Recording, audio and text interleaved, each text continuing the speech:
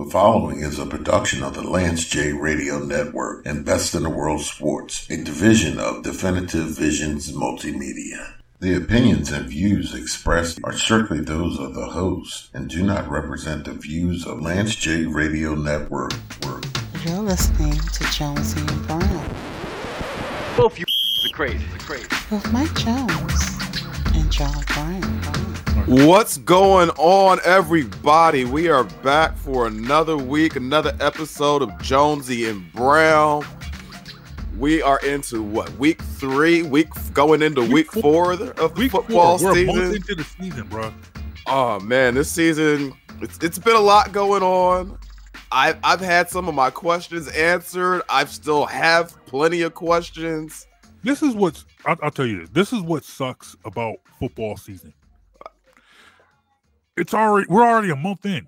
We're almost it's 25% gone almost. 25% gone. Feel like it just started. That's the thing about like baseball, basketball, hockey. It's a grind. You know, it's a couple. You know, but you get 6 months out of it too. Yeah. Football seems like it's over as soon as it starts. Started now. You know, season's already over. You know, I've put away my Eagles t-shirts. I'm pulling out my Eagles sweatshirts. You pull out your Sixers jersey too, right? Bro, for people. Oh, you thought I was going to let that slide? Look, man. I'm not letting that slide. My office is really junky right now, and I didn't want to go on YouTube with a big pile of junk over my shoulder. So you put a bigger pile of junk behind your shoulder? Yes, to make it look neater. 2 negatives equal a positive. 2 negatives equal a positive. I have an old Ben Simmons jersey covering a big pile of junk. Excuse me, no, I do not have a Ben Simmons jersey. I have an old Jeff Malone jersey. That's what I'm going to call it. I have an old Jeff Malone jersey. So that jersey says Malone on the back. In my mind, it does. When I look at it, I look at Jeff Malone because Jeff Malone shot jumpers. Jeff Malone hit threes. But anyway, we got a big show. Absolutely. Because like I was saying, I still got a lot of questions left about the Eagles. And there's one person I want to talk to when I got questions about the Eagles. Because I know this guy. Are you saying I can't? Oh, no, I don't want to ask. You can. It just won't be a quality answer. But this guy, I know he covers the team. He's literally inside the birds. You know, he's the man from inside the birds, Mr. Jeff Mosher. How you guys doing, man? What's going on? Appreciate you, man. We're good. Thanks for taking your time. Great to catch up with you fellas. Always. Jeff, absolutely. You got a monster on your hands, man. Inside the birds is just blowing up. Yeah. It's like right now, and I say this not just because we've known you for a couple of years, not just because you're a friend, not just because you'll come on the show whenever we ask you to, and that's pretty clutch too. But honestly, Inside the Birds probably has the best pregame coverage of Eagles football going right now. I appreciate that. That is appointment viewing right now. You, Jason Avant, Greg Cosell, y'all do y'all thing, man. And don't sleep on Inside the Birds radio the day after games either. No. You know, that's a quality listen only as thing well. That would make Inside the Birds radio even better is if Jonesy and Brown had like 5 to 10 minutes on that piece. But that's for another that's for another conversation. But thank you, my creative director. but honestly, you know, how long have you been doing this now? This is about 4 or 5 years now, right? Well, you know, Inside the Birds podcast was hatched in the summer of 2018. So that's 4 years. You know, we're into our 5th season. Mm-hmm. The pregame show itself is in year 3, if I'm not mistaken. Mm-hmm. And yeah, it's become. I feel like you guys, because I feel like a spectator. I know I host the show, but I really just throw it to Jason Avant, Greg Cosell, and Adam Kaplan, and learn. And that's my favorite part of our show. I think that somewhere along the line, and I get it, networks have to cater to a much bigger demographic. And so they also have 3 hours, right? The 3 hour, and you got to go through every game. So you get your sort of fluff pieces, you get your humor, you get your impersonation guy. Like the NFL pregame show has kind of become a 3-ring circus. And what I appreciate about our show is that I don't think it's mundane or boring, but it's really X's and O's, and for football junkies and people who want to really understand the Eagles matchup against their opponent. And there's nothing wrong with like pieces, enterprise pieces, personality profiles and stuff that TV does. But I think in our 2 hours of time, what we do better than anyone is just break down the game of football and put it in a way that the fan can understand it and get educated from it. And so I'm proud of what we've done, and I'm looking forward to, next year. I'm always trying to add. We're always trying to add to it, make it better, make it more presentable. And by the way, we now just started our post-game show for the first time with Trey Thomas, me, Adam Kaplan, Trey Thomas, and that's just a whole other animal too, because Trey's personality is so dynamic. So I've enjoyed kind of adding that to the ITB empire, as we call it. My biggest memory of Trey Thomas was when he came up, did the sports shop, and I shook the man's hand, and his hand swallowed like half of my arm. Yeah, like he had some of the biggest paws I've ever encountered in my life. You know what I remember about that too is, and I had known Trey, but I saw a side to him that he brought, because he knew he was at the shop. We were going to talk everything. We were going to talk some Eagles football, obviously.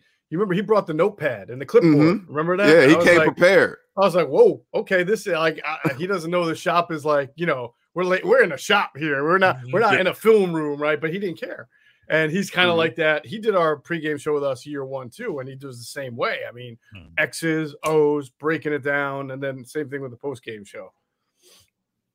Like, I guess, working with you and knowing you for so long, and like, I know your history with Jonesy is slightly different from mine. I knew you way back in the day at Comcast Sportsnet, and then everyone moves on to bigger and better things. But now you see the landscape of media changing. Yeah, where there are more Eagles podcasts. People are creating their own shows.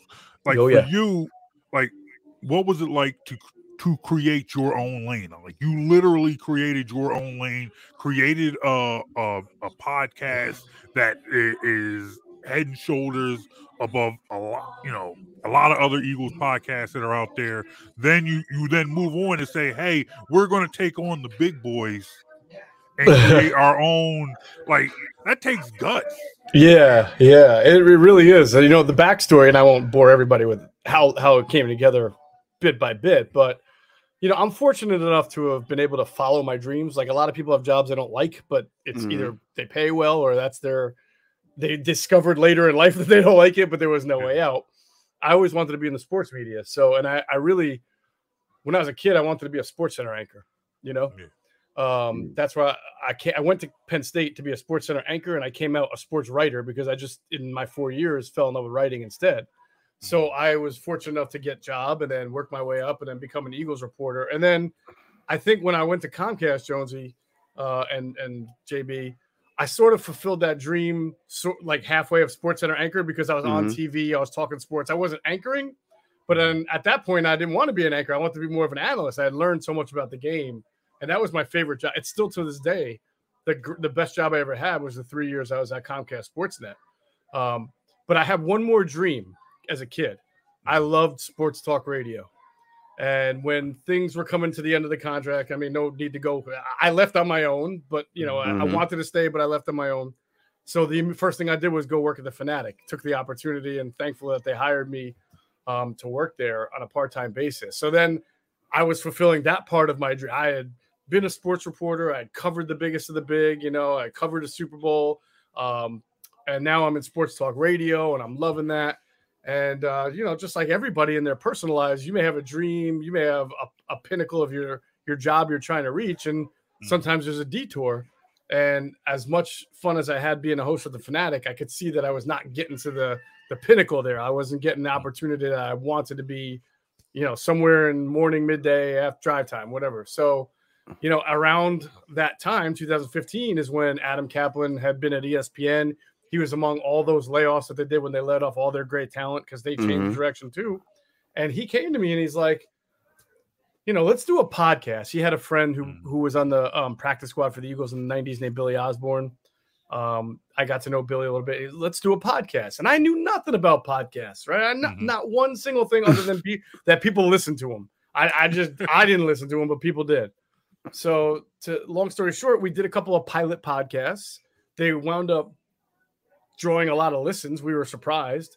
At the time, there was a lot of like you were saying, JB, there's a lot of people out there doing Eagles content, Eagles podcasts, but not a lot. At the time, there wasn't a lot of reporters, specifically ones who are as dialed in as me and Adam were. So then we said, let's not just do a regular podcast. Let's do like a reporter, like a Sunday Notebook, the old Sunday newspaper style podcast where we're just dropping, as much inside knowledge as we got.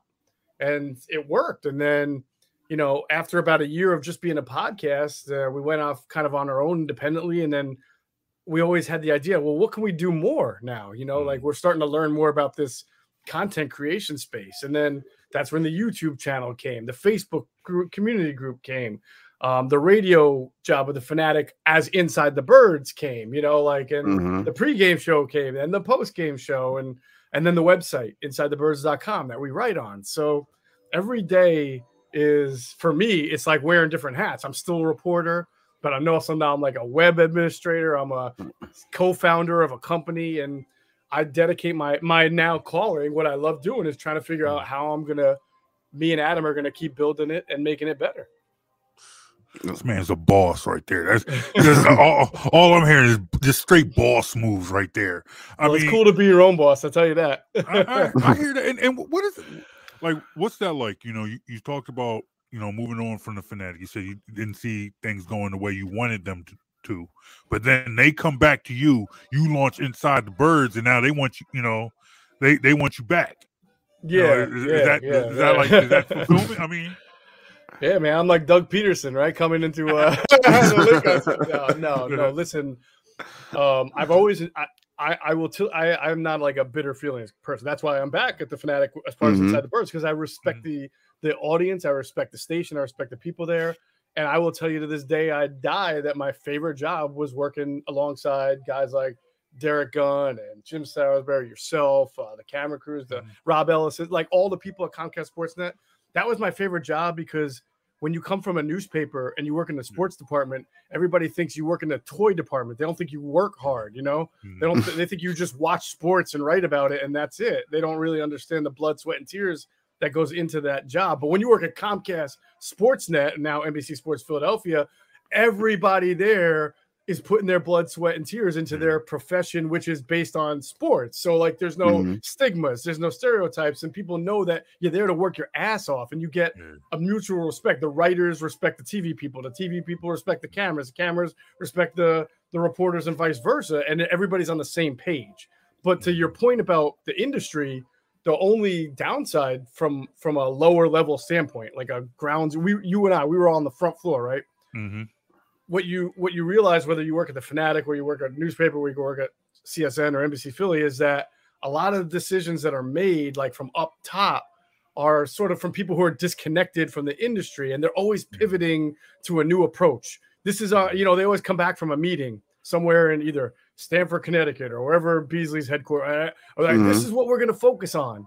And that's opposite of what we were focusing on last year, because they're always reactive to what the trends are. You remember, listen, I don't have to call out one specific company in the sports media decided to do nothing but videos on their website, right? 1 year, they stopped writing, they stopped doing it. It was just videos and highlights that are 30 seconds. That didn't work well for them because Twitter came along and changed that. Everybody has seen the videos already on social media. So the cool thing about Inside the Birds is that we have an identity, and our identity is to say, I think people are a little bit tired. I could be wrong. I'm willing to find out, of watching shows where people are just screaming at each other. I think people are just tired of just really bad takes And the fact that some people are literally employed because they throw out bad takes. Like there are literally certain networks. Right. There's literally certain networks I've stopped. I mean, I can't watch anymore. Right. Because it's not even like I can deal with the debate, but a contrived debate where you just throw stuff out because we got these 5 minutes to fill. So sure. Let's argue about the same thing rehashed from a different angle that we argued about last week, Tuesday. Right. I think that's kind of jumped the shark. I really do. And even though there are more shows like it, I just think that our audience has always reached out to us and said, you know, you might be wrong I might disagree with you in your take, Jeff or Adam, but I know you're not sitting there just saying it to make me mad or saying it to generate a clickbait or anything like that. We're just really all about our sources, our intel, and what that leads us to analyze. That's real substance right there. Because I think because I think that's the difference between that and the hot take artists. Like you might say something, and I've said this to different people we've had on the show. They're like, I've disagreed with people. I thought people were dead wrong. People will say something, and I'm like, look, you know, this person doesn't know what they're talking about. And then I'm right back there next time they say something, next time they put out a show, next time they have an article or whatever, reading. You know, those are the people I like. People who I disagree with, who I might not see eye to eye with, but still put out good content. There are other. Like when you give me facts, it's facts. When you give me opinion, it's at least thoughtful opinion. Right. We might not agree on Jalen Hurts. We might not agree on how Carson Wentz, what do you believe that Howie Roseman is a good GM or not? You know, those are things that we can agree with or just, agree to disagree, whatever. Sure. Sometimes, there are people out here. And the thing is, it's like the act, the whole thing about the hot take, it's not new. That didn't come with social media. There have been hot takes in this city for decades. Before it's like before, they were on Twitter or Facebook or whatever, people were spewing their hot takes on the radio. On the radio, in the barbershops, in the newspapers. We've heard them. And I felt like that's probably, like a running thing that I say to people all the time when it's like, all right, people talk about, opinions on Hurts or opinions on Sirianni. But I remember when they were saying something like that about Randall and Buddy and Kotite, it doesn't change. It doesn't. It doesn't. All right, but switch gears a little bit because I want to talk about the actual team that we've got going on this year. There's a lot of talk. They're generating a lot of interest around national attention early in the year from the way they look. Everybody's talking about Jalen Hurts and the offense and such, and we'll get to that. But I want to start with the defense. Last year, early in the year, we had you on. And I remember asking you about Jonathan Gannon's scheme. Was it 4-3? Was it 3-4? It turns out it's some sort of hybrid. And as such, I get JB will tell you from October, November on, I led the charge for wanting to draft Jordan Davis and have a true nose in there that could, anchor that scheme. Because we know Fletcher Cox he's as good as he is, he's not a nose. Right. Hargrave, as good as he is, he's not a real nose. Correct. And to run certain formations, you need a guy who can really be that Vince Wilfork, Vita Vea type, space eater, force a double team. And clog a gap. Yeah. But to this point,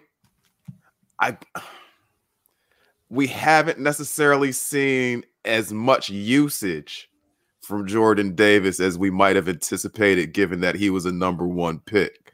What's going on there? Well, I know at Inside the Birds, we tried to put as much information out there so that people would understand when the season started of what to expect. But, not everybody listens. That's okay. And you have to go back to Georgia. And Kirby Smart is a national champion head coach. He's pretty smart. No pun intended. Jordan Davis only played about 20 snaps a game at Georgia. He did not play a lot of their defensive snaps. A couple of reasons why. One, they have a very talented D line. That's, he wasn't the only talent, obviously. Mhm. Two, he's 350 pounds. There were times where his weight fluctuated at Georgia, as we understand it. And with a guy that big, I mean, you guys remember the Shawn Andrews saga earlier in his career. They struggled there with his weight as well. Now, he played every snap as an offensive lineman, but for a defensive lineman who's that big, it's hard to be conditioned to play an entire game unless you've done it. So if you didn't do it at Georgia, you ain't doing it your first 3 games in the NFL. That wouldn't make much sense. He is a superhuman athlete, but he gets tired quickly, as you can see. And when a guy like that big gets tired, he loses pad level, loses technique. And when a guy like that loses pad level and technique, because he doesn't have a very refined arsenal of pass rush moves or much more than that, then he becomes sort of obsolete in the game at that point. So they have to pick and choose the spots where they're going to play him, and they have to continue to work with him on the weight, on the conditioning, on the technique, on the leverage. And they knew that.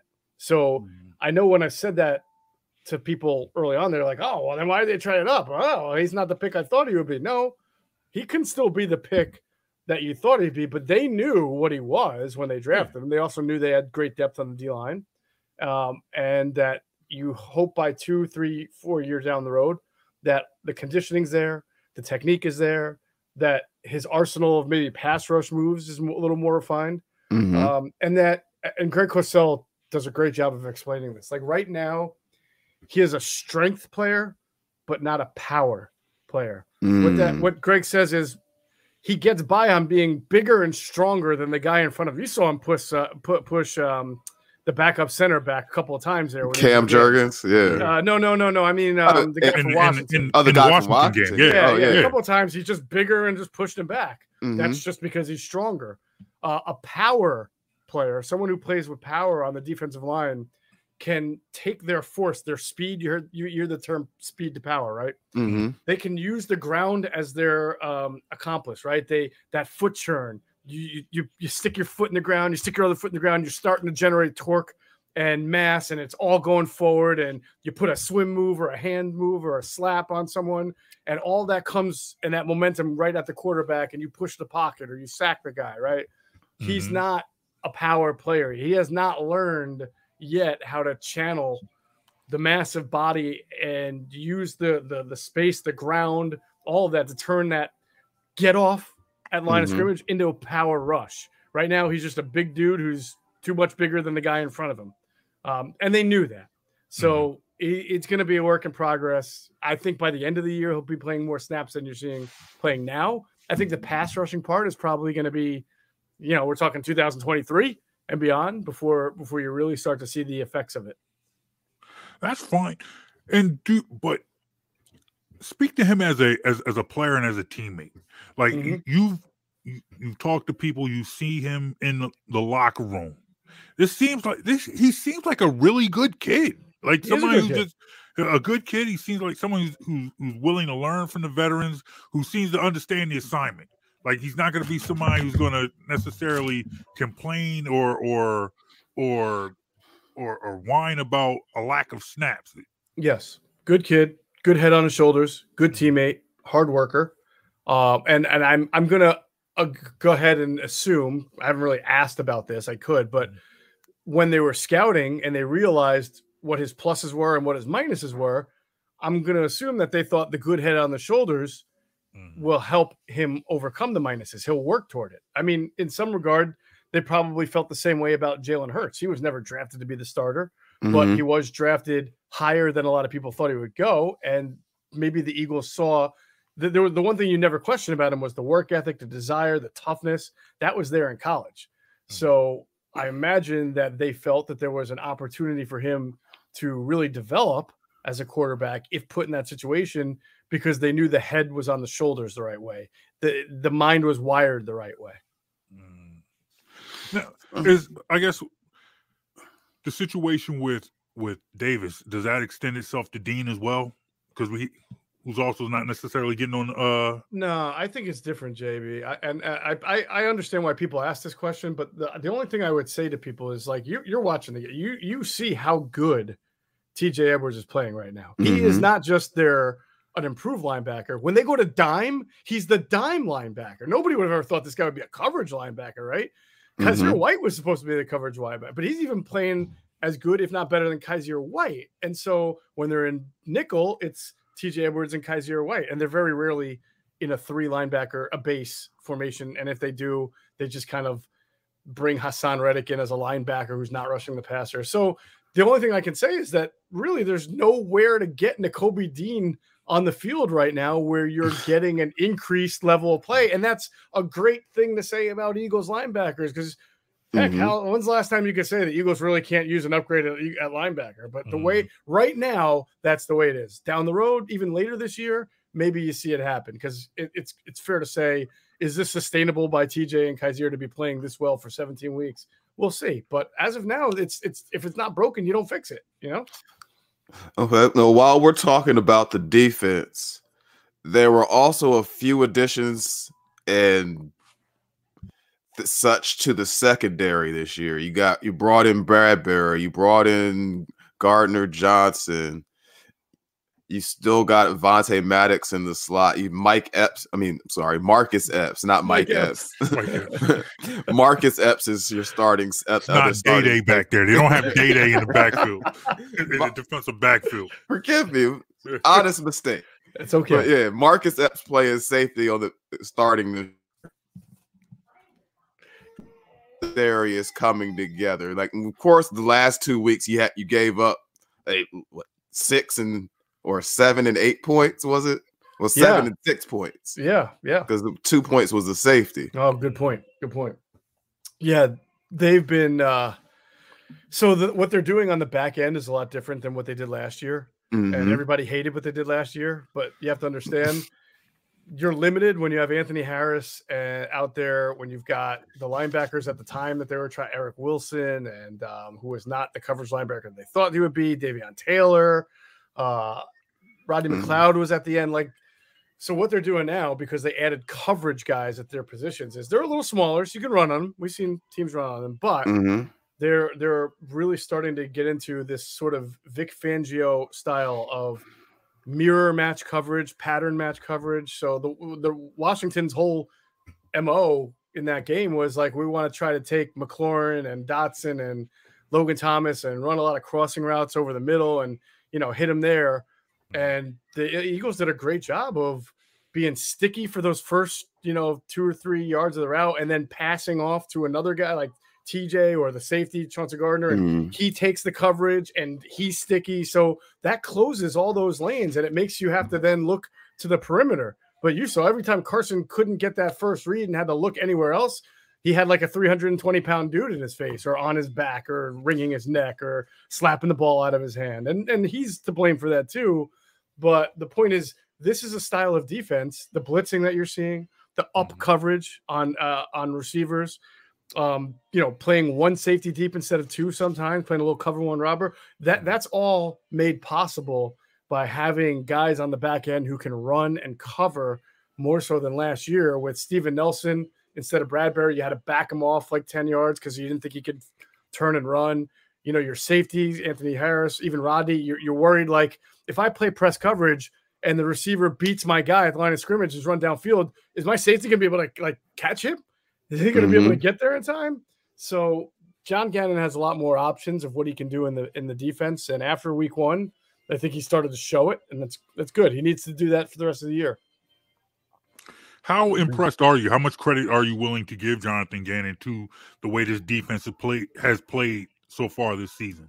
Well, it's like you never want to jump the gun early and after 1 game or 2 games. But what pleased me, JB, was in the Washington game in the second half, he threw a couple of 7-man rushes at Washington. So that showed me he's not just saying we're up by 2.5 touchdowns. I'm gonna sit back and go all Ed Donatel on the team like the Vikings defensive coordinator did to Jalen Hurts. He still decided to put his foot on the pedal there, and I respect that. All right. So I want to flip to the other side of the ball for a second. You guys smoke too much weed before this show, don't you? No, I'm just messing around. The The question is what's in these cups. Maybe that.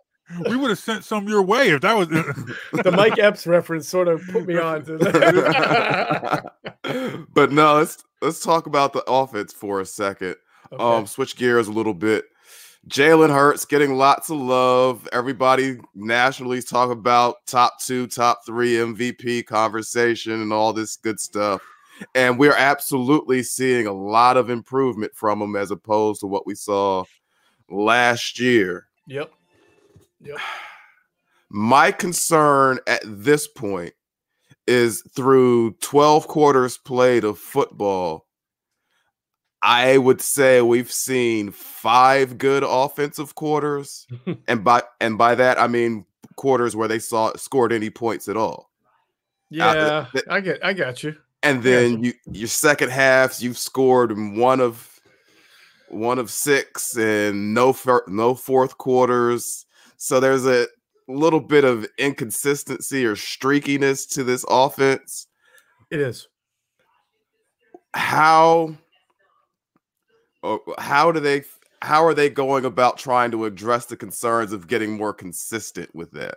Yeah, that's a great question. I think the important thing is in both games, I don't think they took their foot off the pedal, right? I mean, go back to the Vikings game where they didn't score in the second half. I mean, they had a block kick, so they literally drove down the field, just had a block kick. Okay. They were driving down the field again and could have possibly scored if Kenny Gainwell sort of doesn't butterfingers the pass and turns into an interception, right? So they're passing the ball. They're trying to score. Like that was not, to me, it was not an issue of being passive because you're up. And then same thing last game. I think they just didn't execute as well as they did in the first half. And that can that be corrected? Sure. Can that just be sort of coincidental? Sure. It's also not common for even really good NFL teams to score touchdowns on 3 consecutive drives either. So they're streaky. You just hit it. They're streaky. But I don't think they are doing a bad job of play calling or just relaxing. I think teams are going to make adjustments. They're going to see some things that they don't see early on. The Eagles offense is very good, so they can easily catch somebody by surprise before the game kind of settles in a little bit. So I understand concern. I think it's fair to say concern, but my concern isn't that they're just coasting in the second half. So given that, in your opinion, what should the confidence level be in this team? Because you know how fans operate. There are people. It's either Eagles stink or Eagles are going to the Super Bowl. Yeah, exactly. There's no gray area around here. We don't do gray area. It's we're going all the way. Our quarterback is the MVP. Brady, who all that, or fire everybody, trade everyone, and when can we see Gardner Minshew? So that's so right. You're so right. Do you guys remember in 2017, the Super Bowl year, the Eagles won like 10 straight games, and then they went out on the West Coast and played Seattle, and they lost that game. And the next day, there was so much. I knew they weren't real. They couldn't beat a good. It was exactly so fast how things turned, and that's sort of my fear for this team. I think this team is very good. I think their 53 is outstanding. Their starting 22 is comparable with anybody out there. What they have on the perimeter as far as weaponry with AJ Brown and Devontae Smith, and then Dallas Goedert, and like you guys said, Jalen Hurts' development this year, I didn't even see it being this good. So I'll be the first to admit. So, and what they're doing defensively, very, very good. But they're not perfect. They're not unbeatable. They are not the 85 Bears, so to speak, where they're going to clean everybody's clocks by 34 points, okay? They're going to lose a game at some point. And I would love to sit here and tell you that I hope people can appreciate if they're 5-1 after 6 games, but lost that 6th game, that everybody doesn't just like start firing the coach and saying the quarterback doesn't have it, and just be patient. Expect them to lose a couple of games. I mean, they're not so much better, in my opinion, than any other team in the NFL that they should be like considered undefeated. Having said that, watch them go start off 13-0. I don't know. But even the 2004 team, which was almost like for the NFC far and above everybody. I mean, they come out guns a-blazing. They go to Pittsburgh and they lost, and they were 7-1. And I still remember some of the backlash for that. But they're going to lose a game. But they are competitive. So you should expect them to be there at the end when the playoffs. They're a playoff team. I don't know if they're a 1 seed, a 3 seed, a 5. I don't care. They're a playoff team. They should be. There you have it. See, Jeff Mostert just promised the Super Bowl. That's what I heard. That's what it sounded like to me. You know, but no, I guess honestly, and you know how it is. And there's still a lot of people with tempered expectations, and they're not quite sure.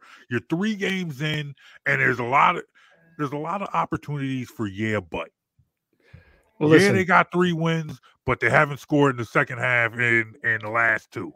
Jalen Hurts. Jalen Hurts has, he's looked better, but. It was Detroit, it was Washington, it was Minnesota.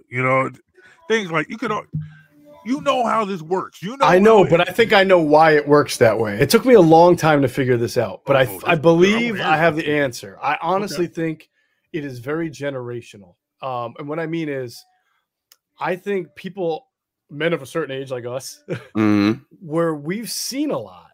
Yeah. I mean, we have seen a ton. And I think about how we think about the Phillies. Everybody thinks they're going to blow it. Why? Because they always blow it. Right. But if you're 15 years old, and you really were too young for like 2007, 2008, 2009, right? You're just like back in your glory. You're like, oh, this is great. The Phillies are really good again, and they might make the playoffs. Like, you don't want to hear none of this. I've seen this collapse crap. So I honestly think the older people are, the more skeptical they get for obvious reasons, because they've seen scar tissue. Yes, and they've seen it all. And sometimes I think those who think that nothing's ever going to go wrong, or hate it when you say something critical about the team, or they're young. And I was like that. I remember being young, listening to Sports Talk Radio and thinking to myself, do these guys even like these teams? Like, they were so critical, but they were the guys who had worn the battle scars already, right? They were usually guys who covered today. They knew what I didn't know as young Jeffrey, right? So we've just seen it. So that's why I think we all have a great perspective right now. Let's just take it game by game. Let's not put the Eagles in the Super Bowl. Let's recognize what they are, a very good team. If they lose a game, okay, all right, let's see how it goes. But we shouldn't make every week a referendum on somebody's future for the next 10 years.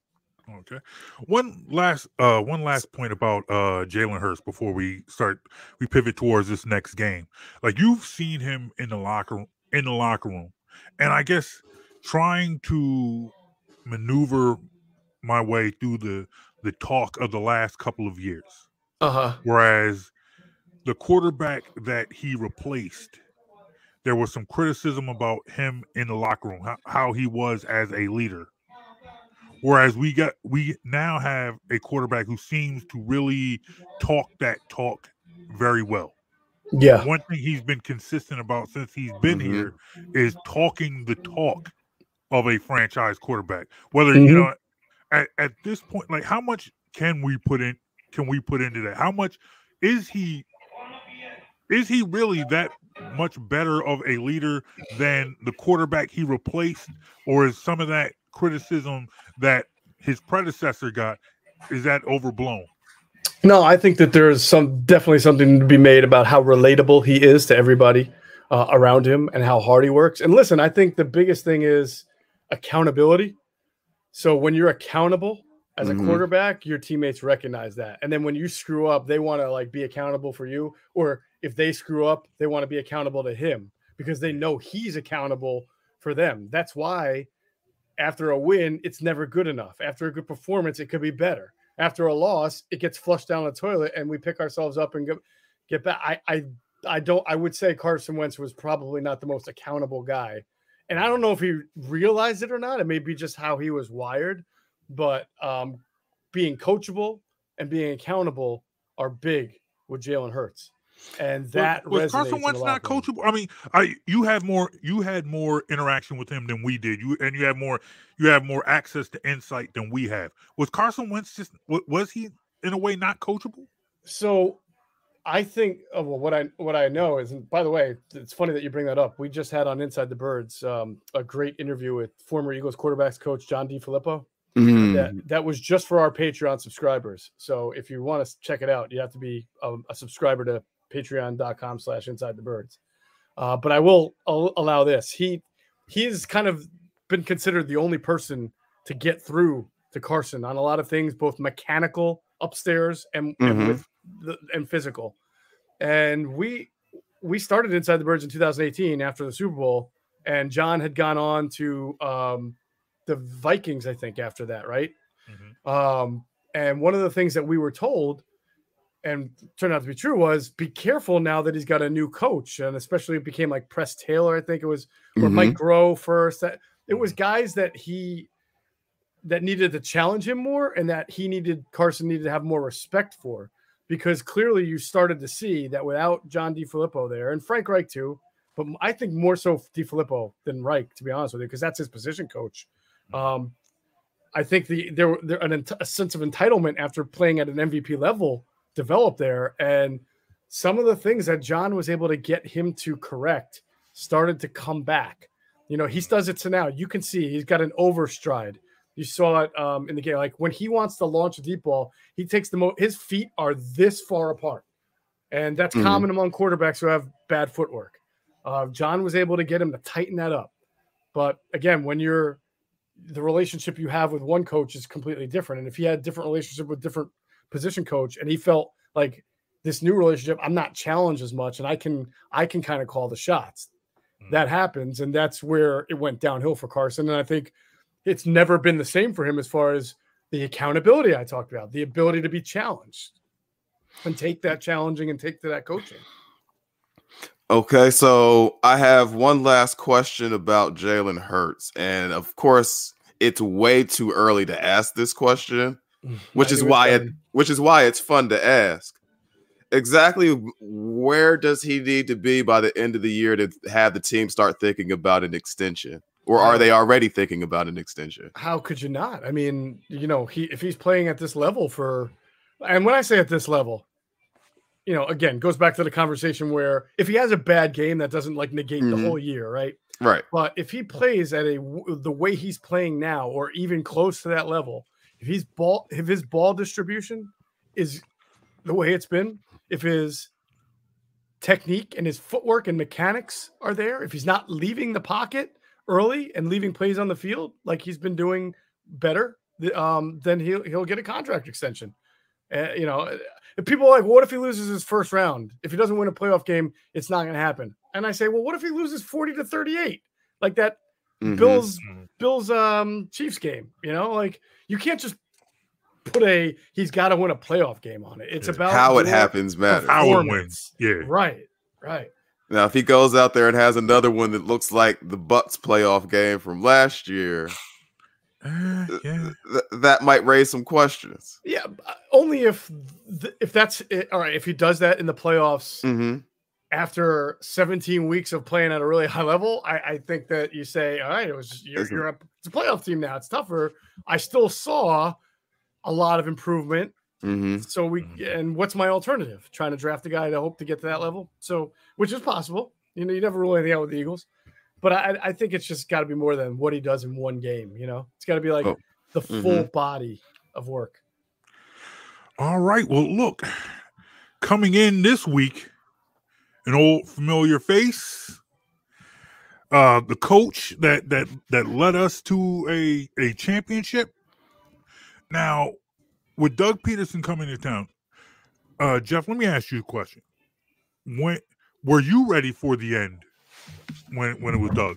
Oh, was I ready for it? I would say, well, listen, I mean, we had a lot of intel for that murky week and a half period where it's like he had the first meeting with Jeffrey Lurie, but then there was another one scheduled. We knew, and we reported it. We knew it was going to come down to, is Doug going to be keeping his coaching staff, or is he going to make major changes? And Jeffrey wanted to hear major changes, different vision. And Doug, I credit Doug for this, by the way, after having a couple of seasons there where he basically had his staff decided hirings and firings for him, said, no, you're not telling me whether I'm hiring and firing my coaches. If this is the line you're drawing, then I'm on the other side of it. I respect that, because he probably knew he was going to get fired if he didn't acquiesce. And he didn't acquiesce. And now he's got another franchise to try to lead and probably use the experiences he had with the Eagles to the Jaguars. But I always found that whole. If you remember the press conference, Jeffrey Lurie said Doug Peterson did not deserve to get fired. In the press conference to announce his firing, he said, it was very, very awkward.